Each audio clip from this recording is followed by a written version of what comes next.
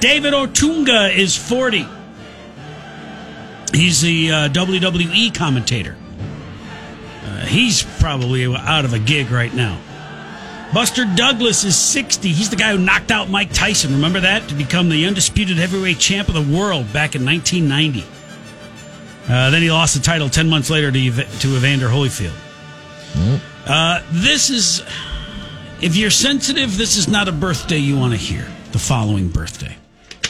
Chris Darden. Why do you recognize that name? Prosecuting attorney for the O.J. Simpson trial. That's right. Sleeping with Marcia Clark, allegedly. He's 64 today. If he's 64, and he was young during that O.J. trial, that was like one of his first cases ever. I always liked that dude. He's got a good book out about the O.J. trial. I can't remember what it's called, but it's his and Marcia Clark's books are very interesting to read because they're similar subject matter from completely different takes. Isn't the O.J. Simpson miniseries that aired a couple years ago, wasn't that based on Chris Darden's book? I thought I don't know if it was his or hers, but I mean it's the same story. I mean, pretty much American football hero hacks up two people and they prosecuted him. John Oates is 72. You'll remember him from his solo work, such as I'm John Oates, the other guy from Hall & Oates. Mustache one, right? That's right. Francis Ford Coppola is 81. Nicolas Cage's uncle, also the legendary director of The Godfather. Godfather 2, probably the best movie ever. James Garner was born today in 1928, and Ravi Shankar, 1920, the unofficial godfather of Indian music, the actual father of musician Norah Jones. It's also National Beer Day today. Give yourself a break. You've been going through an awful lot, right? I don't think your boss would mind if you had a beer at work today. Especially these health workers who we think are heroes right now. Go ahead. Loosen I agree. up. Be like that dentist. 100%. Cut a hole in that mask. Pop a beer through it. Guzzle that baby down. The antibodies in the beer. I don't think this is good advice. Okay. Not semi-drivers. You need to cut loose. Again. Uber Eats people. Use your best judgment.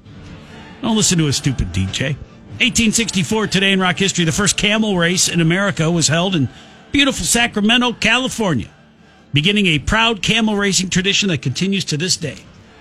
Animals or cigarettes? What?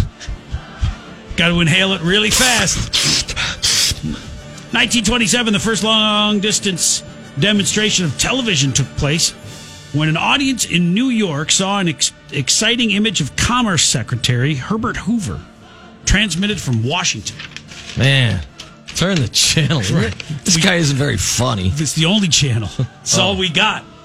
Okay. I guess I'll wait till I can binge watch it. I guess in a few years we're going to have like hundreds of them to choose from, but for now... Yeah, we have one channel and there still wasn't anything to watch. Bunch of government propaganda. 1940, today in rock history, Booker T. Washington became the first African-American pictured on a U.S. postage stamp.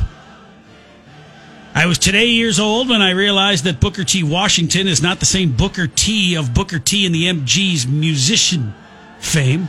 1969, the Supreme Court approved the private possession of obscene materials. Yeah. Back in 1969, the Supreme Court, there were a bunch of swingers, man. Swingers and partiers. 1970, after having starred in over 200 films, John Wayne finally received his first Oscar for Best Actor for his role in True Grit. 1987, Whitesnake released their self-titled 7th album featuring Here I Go Again and Is This Love. Whitesnake is already a great band, but 1987, man, that put them on the map.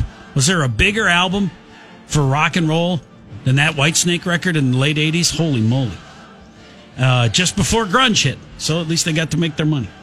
1998, George Michael was arrested in a public Beverly Hills restroom for indulging in what they call here on the Today in Rock History Bureau, wacky wacky. A few days later, he came out of the closet on CNN. I don't know what those two things had to do with one another, but it was a beginning of a kind of an awkward period for George Michael. 2009, finally, today in rock history, Harry Potter actor Jamie Waylett, who played chubby Hogwarts student Vincent Crabbe, was arrested for marijuana possession. He probably had marijuana and probably an awful lot of Funyuns and Cheez-Its, too. Police found 8 bags of marijuana in a car that he was in, then raided his house and found 10 plants. 10 plants. I can't even keep 2 plants alive in my house. He eventually pled guilty and got off with just 120 hours of community service. 15 of those spent picking trash at a drive-thru at a Checkers, which is not too bad for a guy who's convicted of pot possession. A bong. That's a look at today in rock history.